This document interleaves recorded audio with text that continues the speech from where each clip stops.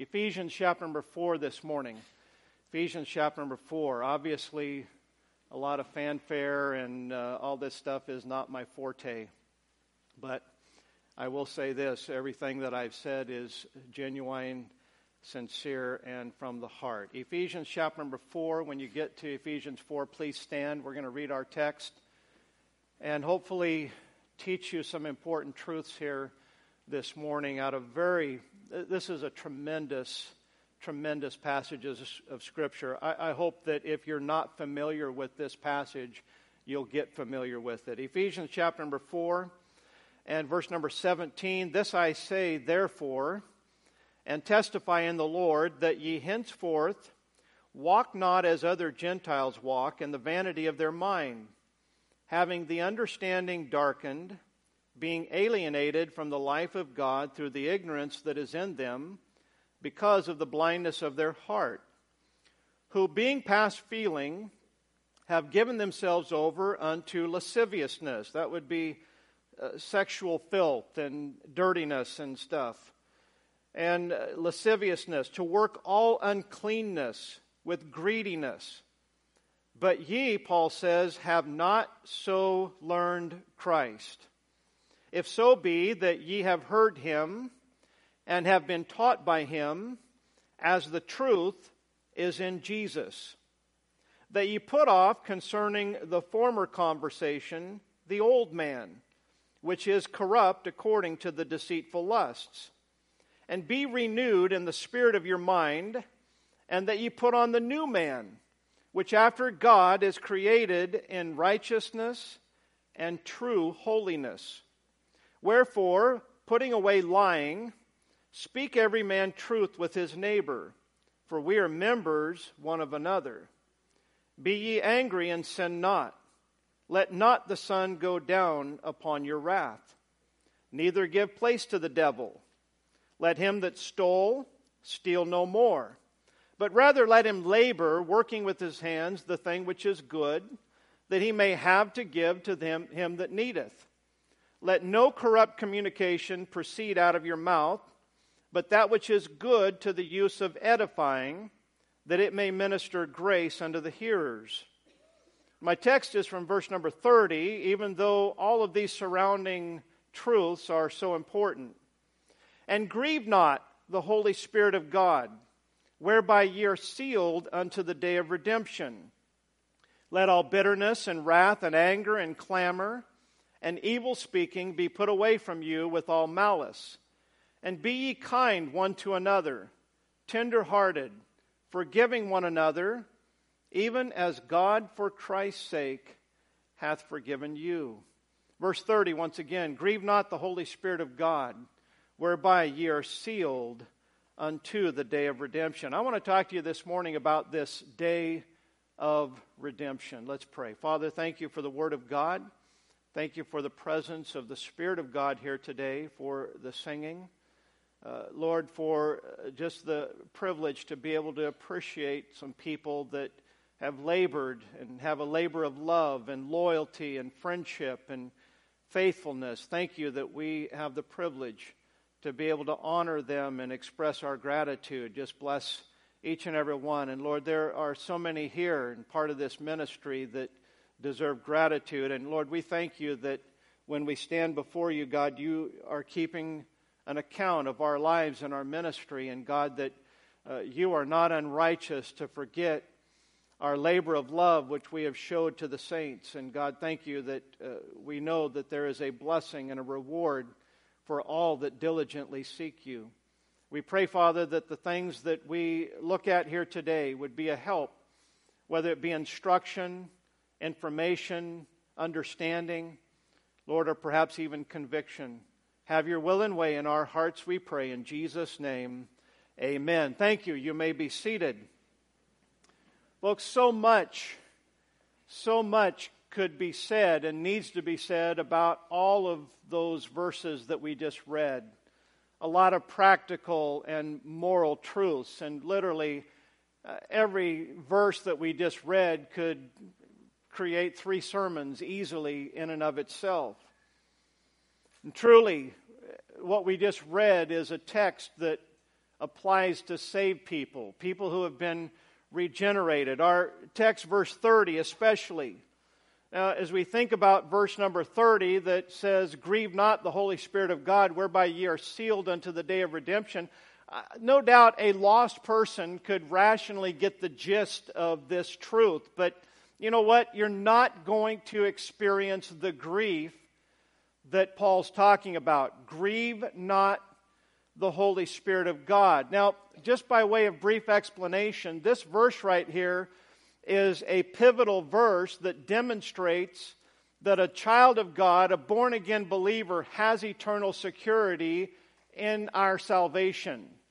The Holy Spirit of God comes in. You see, we are born in the likeness of God. God said, "Let us make man in our image." God is a Trinity, God the Father, God the Son, and God the Holy Spirit. And God made man in His image. The Bible says in the book of Genesis that God took and formed the man out of the dust of the ground and made that body. And then it says that God breathed into his nostrils the breath of life. That's the Spirit of God, the Spirit of life that came into that inanimate body. And then it says because of that, man became a living soul. God is a Trinity, man is a trichotomy. We have a body, a soul, and a spirit. Whenever you talk to yourself, I don't mean just the casual while you're going about your business, but do you ever talk to yourself like I do? I call myself an idiot every now and then. I do something dumb, and I go, "Mitchell, you're an idiot." You know what that is? That is proof that I've got a mind, I've got a soul and a spirit, and they're communicating back and forth when we do that. We are a trichotomy. When we get born again, the Holy Spirit of God comes inside. Brother Ben Smoker preached a message three weeks ago or so, and he did a great job explaining this, how that the Holy Spirit comes in and our soul is regenerated. God looks down upon us in grace, and thank God He doesn't see me the way that I really am. He looks at my soul and He sees me as righteous. He sees me as pure. He sees me as holy. Because of my performance? Because I'm a preacher? Because I do this or I do that? Absolutely not. Not because of anything that I have done, but because of what Jesus Christ did for me on the cross of Calvary. I've been redeemed. I have the imputed righteousness of Jesus Christ. I can come directly to the throne of God, not as somebody filthy, not as an outcast, not as these Gentiles that are alienated from the commonwealth of Israel, not in enmity with God the way that I was born. Most people think that we come into this world and then we're going to mess it up. No, we come into this world messed up. And we need something that will redeem us and fix us and make us. We come into this world with a wicked nature and a wicked heart. You don't have to teach someone how to sin. Man figures it out you figure it out on your own, just like I did. We need something to fix that problem, and that's what Jesus died on the cross for. But when we accept Him as Savior, the Bible says when you get saved, your name's written in heaven. But I got news for you. You can rejoice that your name is written in heaven, but our salvation is a whole lot more than a roll call. It is a regeneration. It is the Holy Spirit of God coming inside of our body, living inside of us. As we read, there's an old man and there's a new man, and we're supposed to put off the old man and we're supposed to walk according to the new man. We're not schizophrenic, not like we have dual personalities, but we do have dual natures inside of us. We have an old nature that wants to sin, and we have a new nature. Listen, if you've been truly born again, you understand the conflict that takes place on the inside. One side of you wants to do right, and the more you try to do right, you figure out that it's almost impossible. Then the other side wants to do wrong, and as soon as you yield to that old man and start doing wrong, guess who starts bothering you? the Holy Spirit of God. I got news for you. As a believer in this present life, something's always going to be bothering you. Now, wouldn't you agree with me that we're a whole lot better off to have the devil and the old man bothering us and be pleasing God? God's eternal. God's the one that we're going to stand before. You don't want to sacrifice the eternal blessings and joy for the temporary satisfaction and pleasure that sin has to offer. Now, notice here it says that we are sealed unto the day of redemption. It says unto, not until. I've heard people quote it.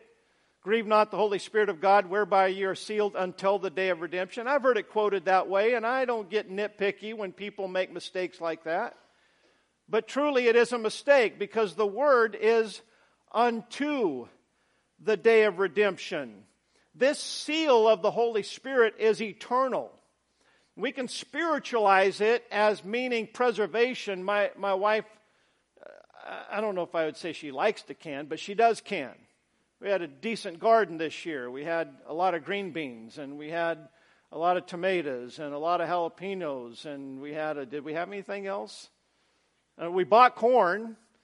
We bought some corn, but she put up a lot of stuff. And she will take and she'll either can it or she'll seal it in vacuum pack stuff and freeze it. But she seals that in order to preserve it. We can make a spiritual application of this verse, and we can refer to it as a sealing and a preservation. But truly, that's not what this verse is saying. This seal of the Holy Spirit is speaking of an unchangeable authenticity. If you've read in the book of Esther, you know that the king would make certain decrees and laws. And many kings and monarchs would have a ring, or they would have a stamp, and they would take the document that has the legal law that they had written, the declaration, and it would be written on a scroll, and they would roll it up, and they'd take a candle, and they'd melt some wax on there, and they'd take their ring or their stamp, and they would seal that. And that seal would have their signia on it. It would represent that, hey, this came from the king. And that made it authoritative. That made it permanent. That made it authentic.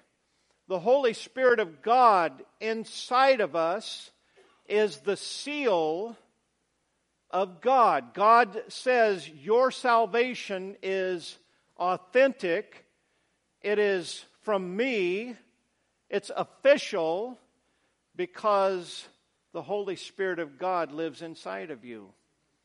You know, that's the big difference between the professing Christian and the possessing Christian. One professes to be saved, the other possesses the Holy Spirit of God and has experienced that act of regeneration. Ahasuerus made a decree, and it said in Esther that it can't be undone. And that's why the Holy Spirit in the Bible here gives us this concept that we have been sealed unto the day of redemption.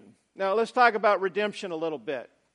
In Leviticus 25 verse 24, it says, in all the land of your possession ye shall grant a redemption for the land.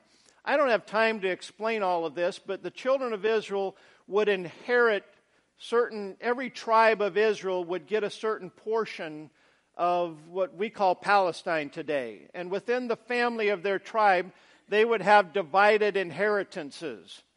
And that was supposed to stay within their family from generation to generation. And sometimes they would go through a rough time, and they would need money, and they would sell their land. They would sell their possession. But unlike us, they were not allowed, they could never sell that possession permanently. It was only for a certain period of time. Up until the year of Jubilee, the year of release, where all of the land was supposed to go back to who it originally belonged to. So if you sold your property it was almost just like a temporary mortgage. You were loaning, you were getting some money temporarily, and then eventually you had to pay that back. And at some point you were supposed to pay that back either with labor or with money or whatever was agreed upon with the person. And so that person would own that piece of property. And the meaning of redemption is the repurchase of captured goods or prisoners. We know the term ransom. I believe Hamas has taken some prisoners. And even Iran, not too long ago, had some prisoners. And our country, I believe, foolishly did some prisoner exchange with Iran and even with Russia, and paid lots of money or exchanged prisoners and basically yielded to these other countries holding us hostage. There was a time when America wouldn't yield to that. You know, you got one of our citizens and you're saying that you're not going to release them until we do this for you. You know what? A good president, a good leader would say, you know what? I highly recommend you release it or you're going to regret it. We got the power to make you hurt if you don't give us back our citizens. It's going to cost you 1,000-fold. We hold the power.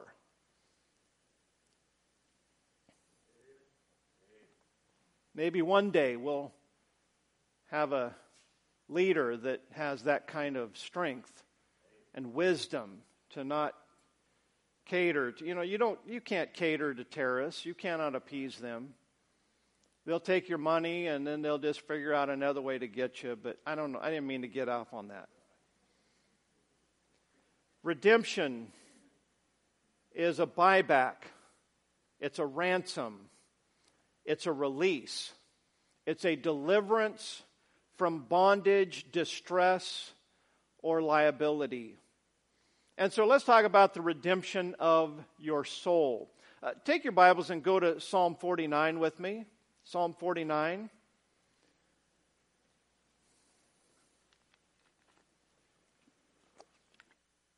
Number 6 says, "They that trust in their wealth and boast themselves in the multitude of their riches, none of them can by any means redeem his brother, nor give to God a ransom for him.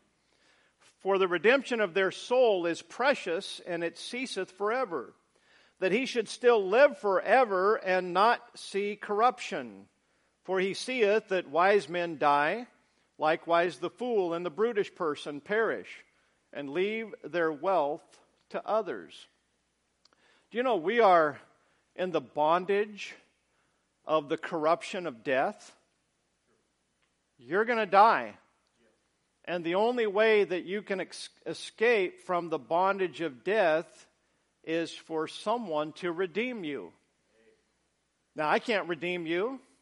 There's no priest, there's no religious organization, there's no amount of money that can redeem you. You can go through religious motions thinking that that's going to bear you some kind of merit when it comes to death, but the fact of the matter is the redemption of your soul is precious and it ceaseth forever. There's nothing that anyone can do to redeem your soul other than the one who has the redemption price. Who has the price for our redemption? Colossians 1, verse number 13. Who hath delivered us. Now this is not a question, this is an answer. The who is Jesus Christ. Who hath delivered us from the power of darkness, and hath translated us into the kingdom of his dear Son, in whom, watch this, we have redemption through his blood, even the forgiveness of sins. When it comes to future death and judgment, you can think about it all that you want. You can get sentimental. You can hide from it with a refuge of lies and wishful thinking. But the fact of the matter is we're all going to face death. And we're all going to face God. I look around us, even among the religious crowd, people who are Baptist.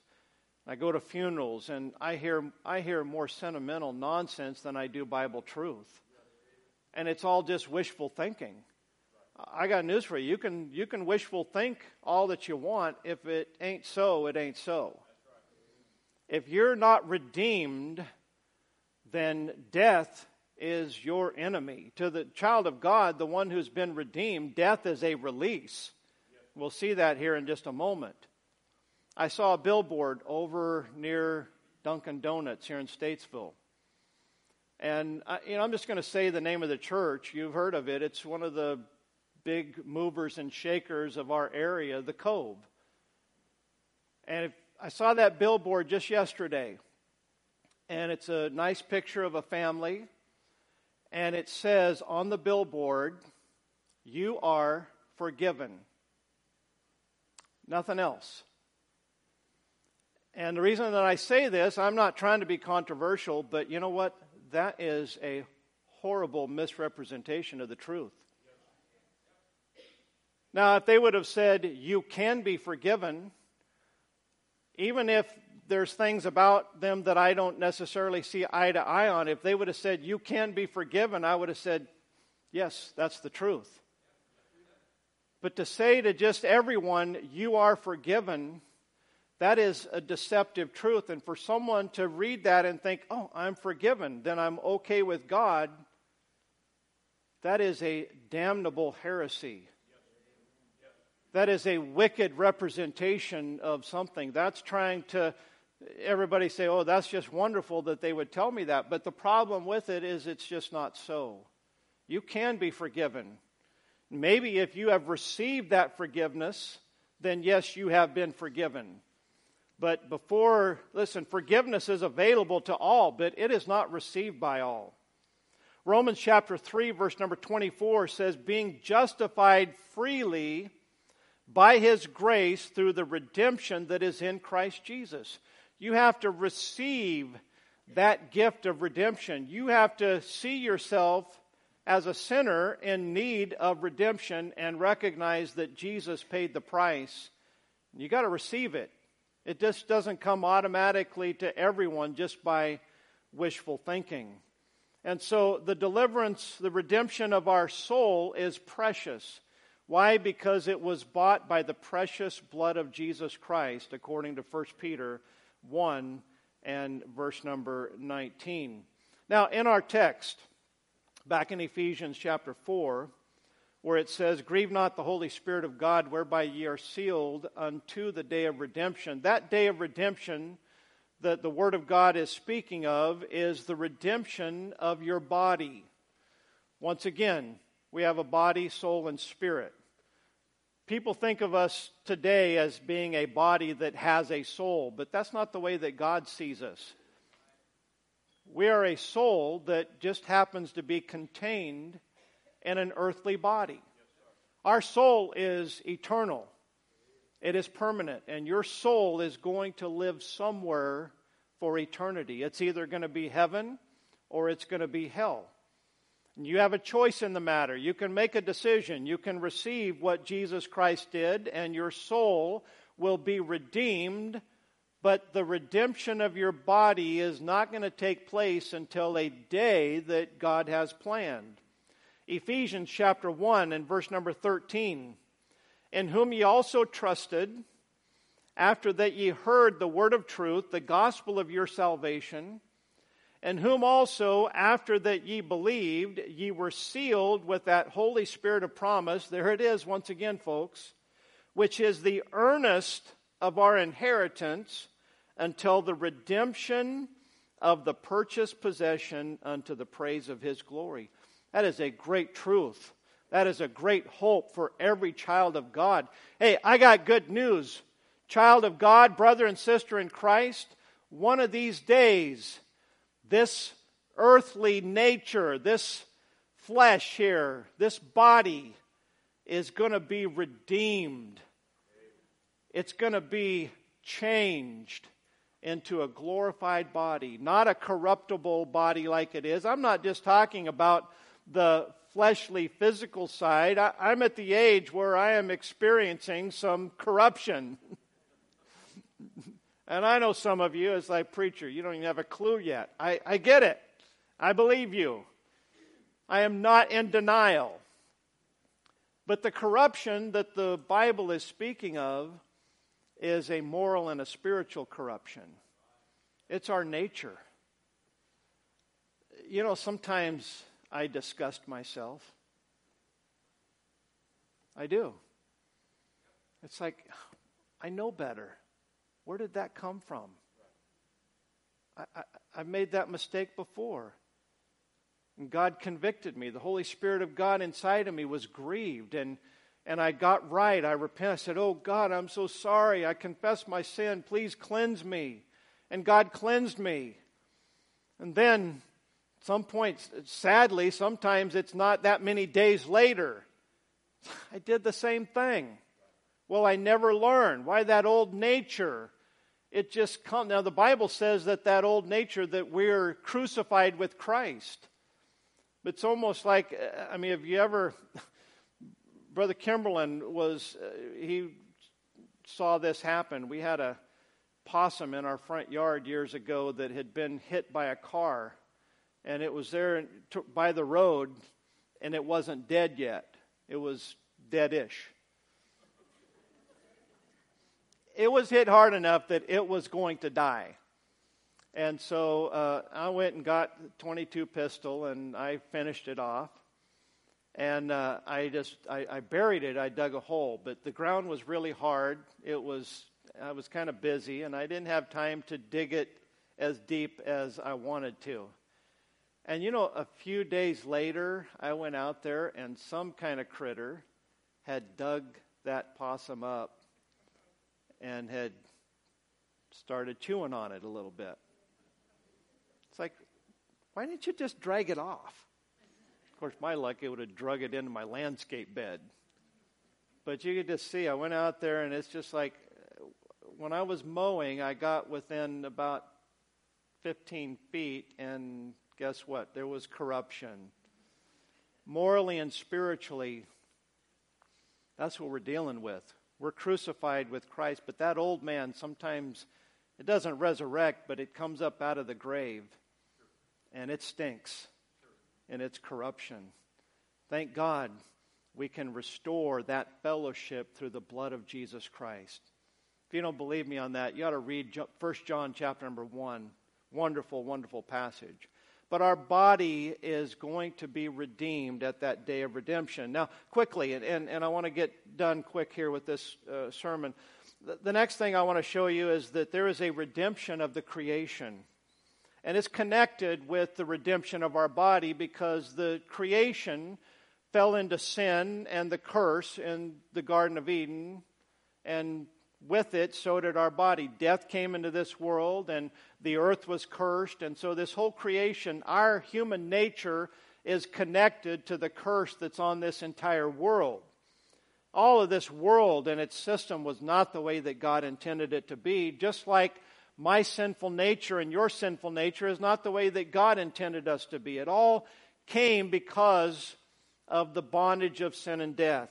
Romans 8:22, for we know that the whole creation groaneth and travaileth in pain together until now. And not only they, but ourselves also, which have the first fruits of the Spirit, even we ourselves groan within ourselves, waiting for the adoption, to wit means that is, the redemption of our body. I am looking forward to this world and this nature having no more sin, no more corruption. So often we think, oh, the devil tempted me, the devil made me. Listen, we all have wickedness in our heart. We are drawn away of our own lusts and enticed. I'm looking forward to that. And the Bible says that this whole creation is groaning and travailing in pain. I believe that this creation is toward the end of its third trimester. I mean, we are in labor, and we're seeing it. What's going on in Israel, folks? You just watch and see. It's going to get interesting. It's already interesting. The way the whole world is reacting, and all of the talk about anti-Semitism, and then the elections coming up, and what's going on in Ukraine and Iran and Korea and Taiwan and China and all of that. It's just right here in the book. We are in the last stages of the third trimester. You know what church is today? We're groaning and travailing. Coming to church is kind of like Lamaze class. Doesn't take away the pain, but we just get some breathing exercises. Helps us relax and comfort so the pain's not quite as bad. It's not very theological, so I know that. I'll be remembered for that and fruitcake. There's also a redemption of Israel. I won't take time on this, but Anna, not my daughter Anna, she's hopefully going to be here tonight, but Anna the prophetess, there in Luke chapter number 2, in verse 38, it says, "And she coming in that instant gave thanks likewise unto the Lord, and spake of him to all them that looked for redemption in Jerusalem." They're looking for their Messiah to come, the one that's going to redeem them out of the bondage of the Roman occupation. They were in bondage to Rome, and they were looking for the Messiah that was going to deliver them and pay the ransom or do whatever they had to do. Luke 21, verse 25, get a load of this. Now, just like the redemption of the creation and the redemption of our body is connected, there's also a connection to the time frame of this with the redemption of Israel. Jesus said in verse 25 of Luke 21, "There shall be signs in the sun and in the moon and in the stars and upon the earth, distress of nations with perplexity, the sea and the waves roaring." You ever seen so many hurricanes as we've had here lately in recent years? Verse 26, "Men's hearts failing them for fear, anxiety and depression." You know, some of the heart disease that people have, some of it might be from cholesterol. It's certainly from some of our diet, except for bacon. Bacon's fine. Gravy's fine. But there's some other stuff that's probably clogging our arteries. But this is not talking about that. This is talking about men's hearts failing them for fear. And that's going on all around us. It's an epidemic. He says, "For looking after those things which are coming on the earth, for the powers of heaven shall be shaken, and then shall they see the Son of Man coming in a cloud with power and great glory." Aren't you looking forward to that? "And when these things begin to come to pass, then look up and lift up your heads, for your redemption draweth nigh." It's connected, folks.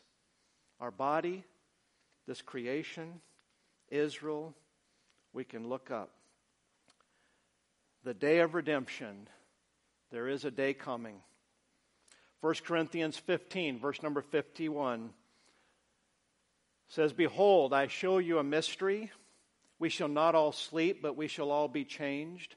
In a moment, in the twinkling of an eye, at the last trump, for the trumpet shall sound, and the dead shall be raised incorruptible, and we shall be changed." That's this day of redemption, that we that are saved, we are sealed unto this event.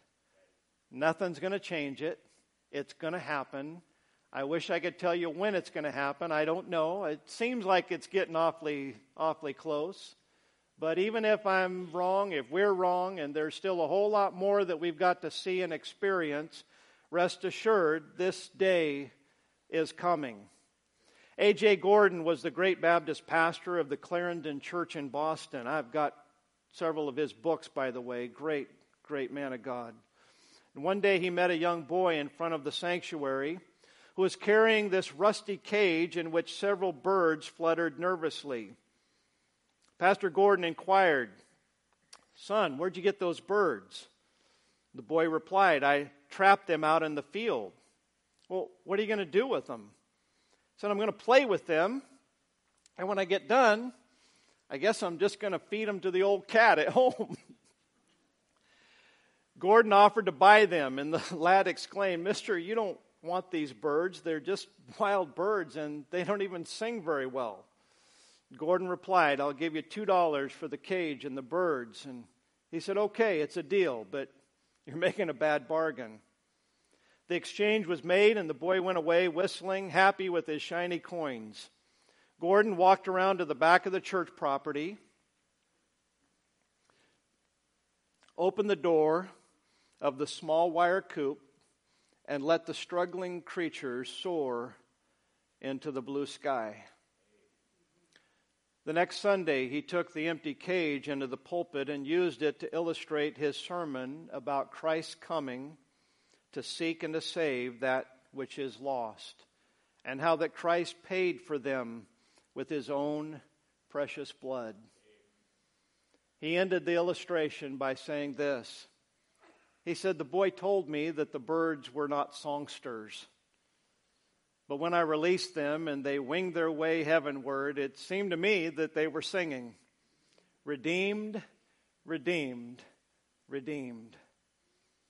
Amen. You may not be a songbird. You may just be some wild bird. This is nothing that the world would want to display. No value to anyone. But if you are redeemed, praise the Lord, you're valuable to the Lord. Those of you that are in the bondage of sin and death, you need to know this morning that you can be set free. You may be worthless as far as the world's concerned, but you have been paid for by something that is priceless and precious, the blood of Jesus Christ. Our bodies demonstrate the lingering effects of our natural corruption, but folks, the day of redemption is coming. Will you be ready for that day? I hope you are. If you're not, I hope that you'll get ready for today and make today the day of your salvation.